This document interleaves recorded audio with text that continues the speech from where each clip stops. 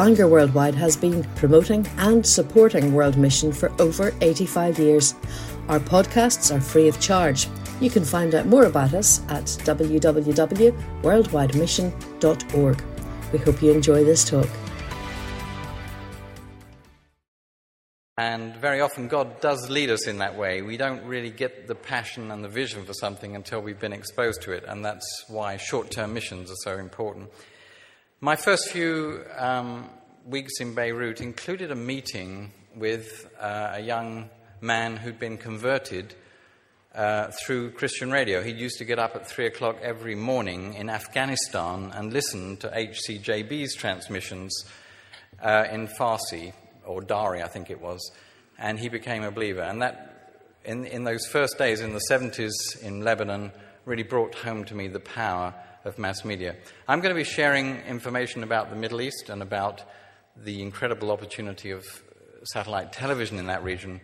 But I wanted to say that as a sort of introduction to Eric, who will follow with the presentation about the work of HCJB, because these are complementary ministries into very difficult areas. We're going to start, though, with a video that'll just give you a quick overview of some things I will share with you in more detail as we go into the evening. So if we could run that DVD now. You might be surprised to know that in this area there are as many as 20 million Christians. And by the way, when I use the word Christian, I'm talking they were born Christian as opposed to Muslim or Jewish. And they will include people that are passionate about their faith in all denominations, and it will include nominal Christians. Half those Christians live in Egypt. That's mostly members of the Coptic Orthodox Church that dates its founding back to St. Mark in the 1st century. And we may look at the Orthodox Church as being somewhat stilted, not interested in mission, but I understand that it was Coptic monks that first brought the gospel to at least some parts of Ireland and certainly to Central Europe. They gave us the monastic order. The first canon of Scripture came out of Egypt. And the Coptic Church today is in a state of renewal with an amazing youth movement, with 3-month Bible schools that run for kids every summer, Bible memorization and all kinds of interchurch competitions. And people are passionate about their faith in an area where you pay a price to be a Christian. We could spend the whole evening talking about this map, but sufficient to say the Christians that are on this map in Libya, for example, are mostly expatriate Christians. There are no card-carrying Libyan Christians. The same in Saudi Arabia. These would be expatriate Christians, although we do know that there are hundreds, if not tens of thousands of believers in Saudi who have not been able to change their identity card or come out as Christians. As I mentioned, most of the Christians in the region are Orthodox because of the high percentage of Coptic Orthodox Christians in that community. There's also a lot of Catholics, and again, many of these are very passionate, and God is doing a real work of renewal in the Catholic Church there. There are 1.5 million expatriate Christians that are living in different parts of the region, about 2 million Anglicans, mostly in the Sudan area, and then a number of independent churches. Christians, as you'll be aware, unless you're living in another planet, have suffered terribly in the Middle East. In Iran, we've had all kinds of waves of persecution. In fact, 40% of the leadership of the Assemblies of God were killed through extrajudicial killings in the 1990s. And there's a new wave of persecution, especially of those who are from a Muslim background, with new laws being tabled to lead to the official execution of apostates, those that leave Islam. Saudi Arabia, which is disgracefully the cornerstone of American foreign policy in the Middle East at this moment, has no official place of worship for non-Muslims in the country. There is no official church building that one can go to on Friday, the day off, although there are underground church meetings and embassies have special meetings for their staff and nationals. But it's also still a country where you can be executed for apostasy. Every Friday after prayers in the central square in Riyadh, there are public beheadings. They include murderers, those caught in adultery, drug smugglers, and apostates, those that have left the faith. So it's an unbelievable scenario for the 21st century, but it is the reality of the situation. Sudan, even today on the news, some of you may have heard that the 3-year-old ceasefire between North and South is beginning to break down as if the problems in Darfur were not enough. 2 million people have died in those conflicts in the last 20 years.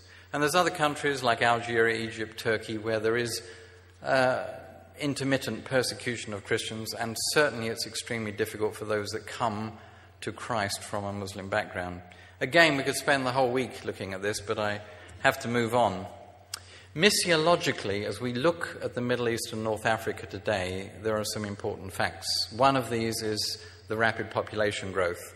The net increase in the population across this half of the 1040 window is 1 million people every month. So without using mass media, we are going to continue to go backwards in the task of proclaiming the gospel. Other forms outside of the use of mass media are not touching the lives of 12 million people every year. And so the bottom line is there are more people without using the mass media every year that have yet to hear the gospel in the Middle East. Another important factor is literacy. For different reasons, education has been very neglected in many parts of the Middle East, especially North Africa. And statistically, half of the Arab world, 300 million people today, could not read the front page of a newspaper. They could not read a page from the Bible. And it's even those that can read are increasingly dependent on electronic media, especially television, for their information and for their entertainment.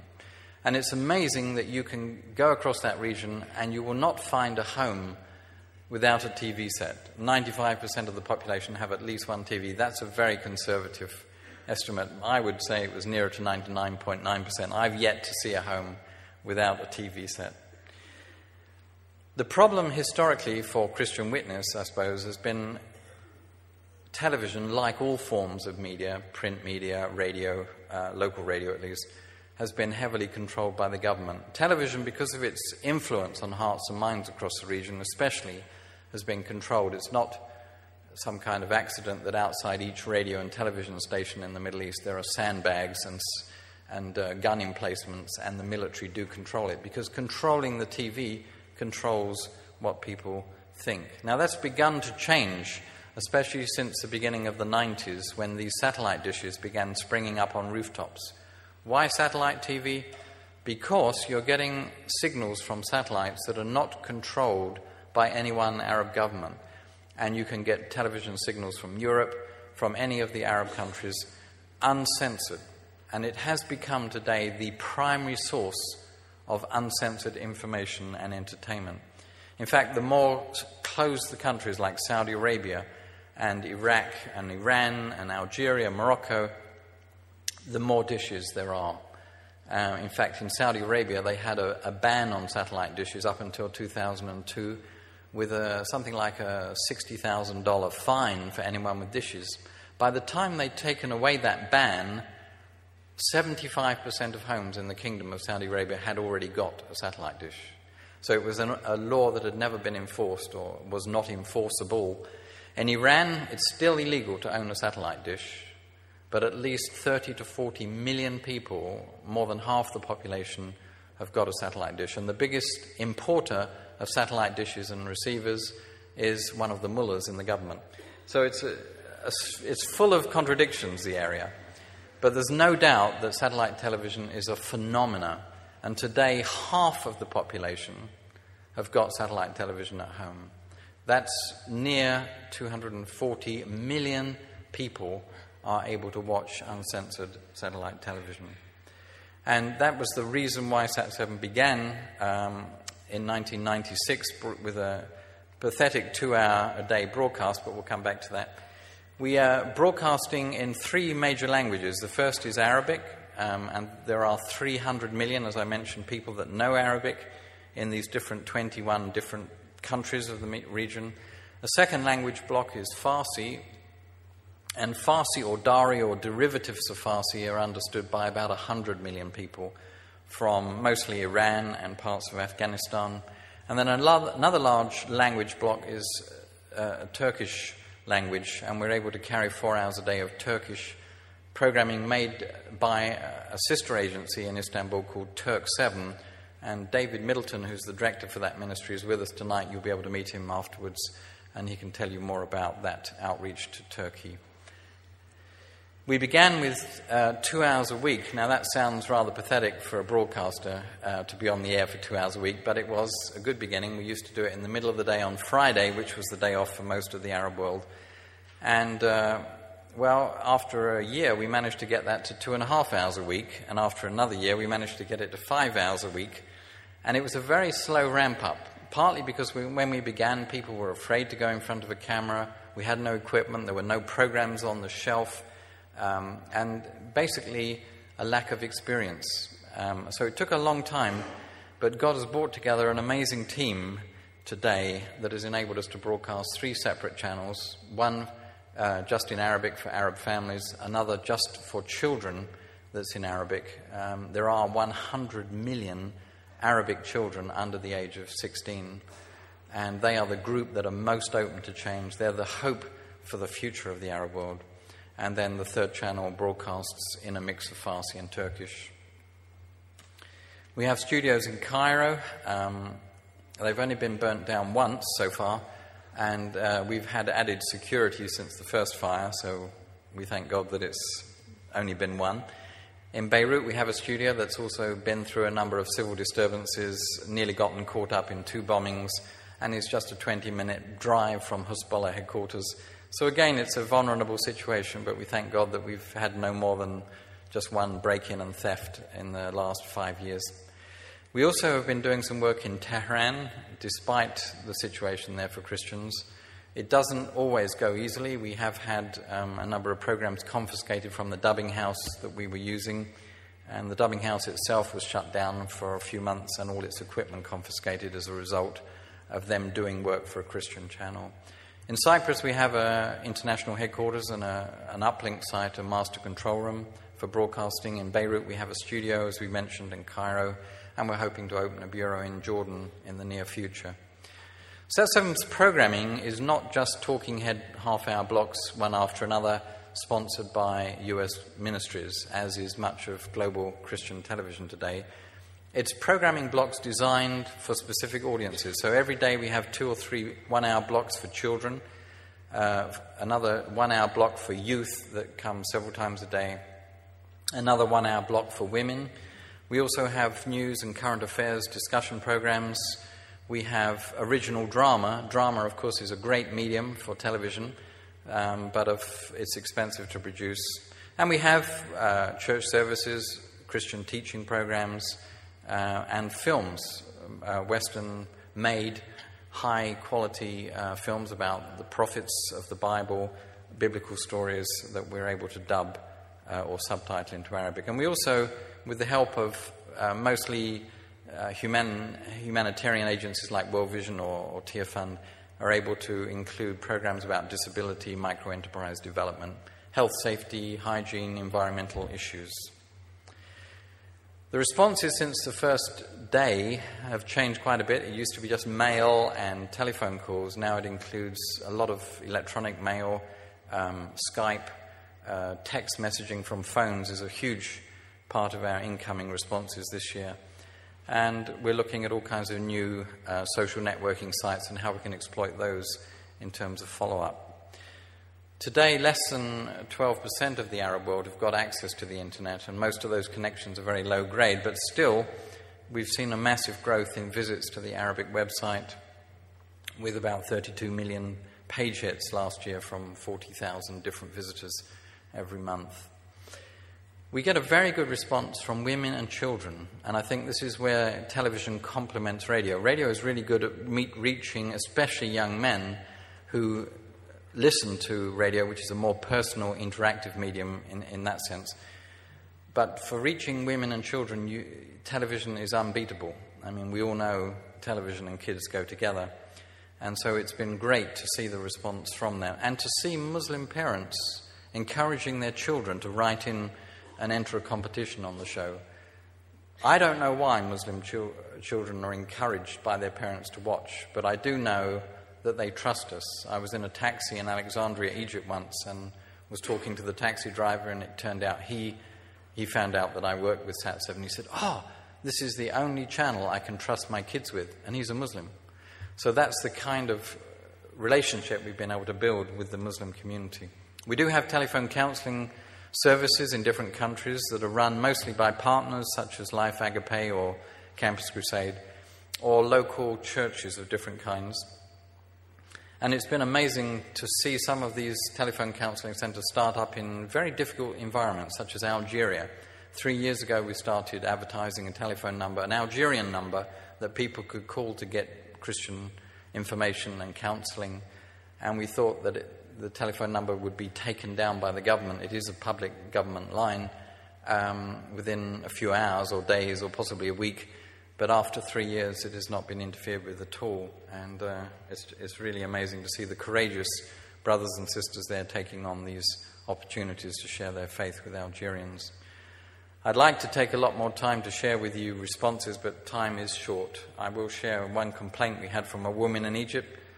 She wrote, since you started the Sat7 Kids channel, my 6-year-old will not allow anyone in our family to change the channel. That's a great complaint to have, and we get a lot of those. We do get a lot of testimonials of people who've changed their religion, who've become Christians, who've gone through amazing things, sometimes watching for 5, 6, 7 years before they even write to us. Here's a letter from Palestine, a Palestinian. I'm a Muslim and a regular viewer of your channel, which has become my favourite. I'd like to tell you that Sat7 is the first on my list of channels. Oftentimes I feel I'm more Christian than my fellow Christians, but I cannot reveal this to others for fear of being killed, rejected or isolated. Is it possible for me to be a Christian and a Muslim at the same time? Please help me. And this is the kind of dilemma that many people get into as they watch and are attracted to the beauty of Christ. Sat7's a partnership with a lot of different agencies. Some of these you won't know. They're local churches, many European mission societies. You will recognize the Baptist Missionary Society or the Church Missionary Society or World Vision, Life Agape, Campus Crusade. But we do work with 32 different partners in this project. And we have a number of distinctives, the first being that we are an interagency, interdenominational partnership. The second being that 80% of all our programming is made indigenously by local people. That's very important to us, that we produce programs that are made by people, for the people that live around them. It's more relevant, more sensitive culturally and politically. We don't sell airtime, which is a rather normal model for Christian broadcasting and results in programming coming on that's not really the best for specific audiences. We do carry a wide range of programs for different audiences. We do try to be as politically and culturally sensitive as we can in our program. We never attack Islam. We never have comparative studies between Jesus and Muhammad. We just present the Christian faith in a positive way. And that seems to have a much more positive effect in terms of building audiences among the Muslim community. And Sat7 maintains production centres in a number of different places. The majority of our board of directors are Middle Easterners to really help us maintain a sensitivity to local issues in the region. Our budgets have grown considerably over the years since we started in 1996. We've had a few down years. 2006 was a bad year. 2002, right after 9/11, was a difficult year. And £6.5 million, or $13 million, is a lot of money for a project. But I like to look at it like this. We've got independent market research that shows that at least 8 million people would watch our programming once a week, twice a week, every day, but at least once a week. So for less than £1 a year, we can provide 365 days of Christian broadcasts to a known viewer. For me, that's a very cost-effective way of doing ministry. But more importantly than cost-effectiveness is the fact that these programs are going into homes where no other Christian witness might be possible. Yes, we have Christian radio, and we're going to hear more about that. It's very important, but as I said, doesn't really impact the women and the children in the same way. And so, for me, it's not really about the economy, it's about the reach into places where no Christian has set foot before. I wish I had more time to share with you something about the region. It's in a state of unprecedented instability. You start off in Afghanistan. You've got a very difficult situation that we're all familiar with there. Really, it needs a generation of sustained effort to bring Afghanistan from tribalism into a one country and bring some kind of stability. It's not going to be fixed in 5 years or 10 years. It needs huge effort. Iran is saber-rattling, threatening to cut off oil supplies through the Straits of Hormuz. Iraq, who knows how that story will end? Will the country split into pieces? Certainly the 1.2 million Christians of Iraq have had to flee, most of them, and those that have stayed are mostly internally displaced peoples. Syria and Lebanon, very unstable situation there. Palestine, divided between Hamas and the Palestinian Authority. A weak government in Israel. How can there be anybody with enough authority to bring about the compromises needed for a peace plan? Saudi Arabia, cornerstone of American foreign policy, very unstable situation. The royal family of 4,000 could easily be overthrown by the fundamentalists that they've created through their own 25 years of madrasas or Islamic teaching in schools. Just to say that Christian witness has been stifled in many of these areas, and so satellite television again and radio are playing a vital part in providing perhaps the only way that we can witness in some of these areas. Remember too that the Middle East it has the lowest percentage of Christians, even nominal Christians, of any part of the world, and yet we're not putting the resources into that area. We've talked for at least 20 years about the 1040 window, about the need to redeploy our mission resources into that area. But actually, according to David Barrett's latest, or 2005 statistics, less than 0.1% of all giving to Christian mission work worldwide went into that whole area of Middle East and North Africa. Yes, it is difficult. Yes, there are not a lot of opportunities. But many people are doing a great work. The Bible Societies, Campus Crusade, the radio ministries. There are opportunities to do more, and it is a very important part of the world. It's actually more obvious, I think, to the Western world today that if we don't deal with some of these problems in the Middle East, they're going to come back to us wherever we live in the world. There is some literature that's available at the exhibition afterwards. I think you'll be hearing more about that, and I'll be at the exhibition stand. But I did want to close with a few, I can just see the clock, I can steal 2 more minutes, some verses, and I won't read them all, but Luke 9:3, Jesus sent out his disciples, telling them to take nothing for their journey and so on. I won't dwell on that, but later on in Matthew 28, he tells them to go again. Go forth, therefore, and make all nations my disciples, baptize men everywhere in the name of the Father and the Son and the Holy Spirit, and teach them to observe all that I have commended to you.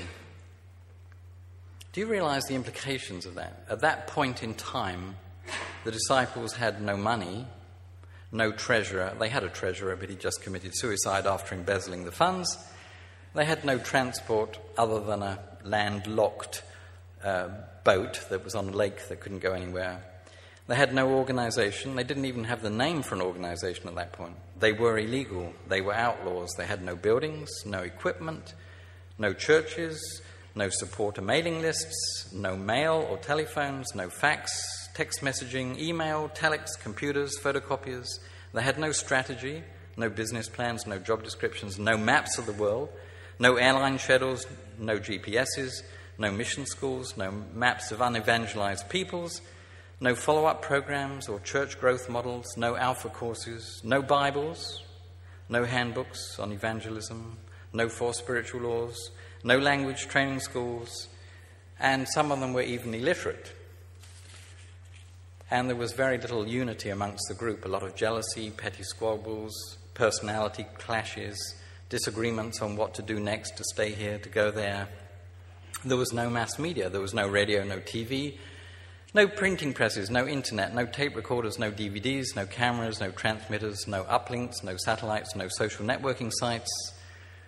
There were no medical or pension plans, no banks for transferring money, no passports, no diplomatic missions, no need for work permits, of course, but there were no employment laws. There were no unions to be members of, no credit cards that you could use to reserve hire cars, which, of course, did not exist, or make online discount airline reservations for airlines that didn't exist. This gives us a lot of food for thought. These people went out empty-handed in a simple way led by God. In today's world, can we really live a Christian life in this complicated, complex, overloaded world of information, things competing for our time and attention, and our dependency on electronic gadgets and machines and the internet to cope with life? Is this important?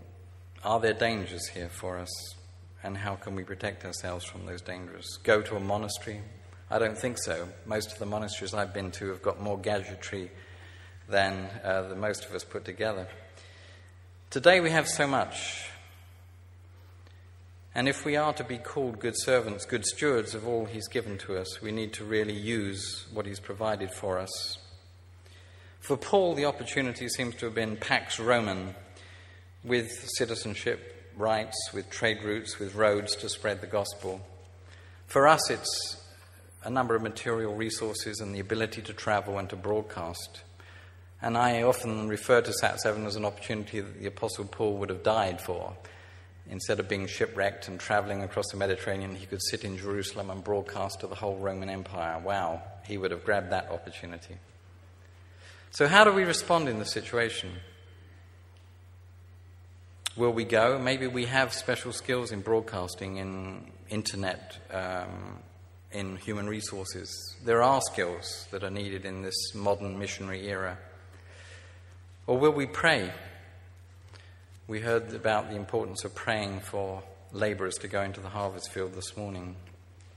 Will you pray because we are in a spiritual warfare, especially in that area of the 1040 window? Or will you support? This is a great opportunity, but it comes with great costs financially, money that has to be found every year. May God continue and to give us wisdom about how we steward all that He's given to us, our lives, our skills and our time, our spiritual and our material resources. Thank you. We trust you've enjoyed this podcast. If you'd like to make a donation to support the work of Bangor Worldwide, please visit www.worldwidemission.org/donate.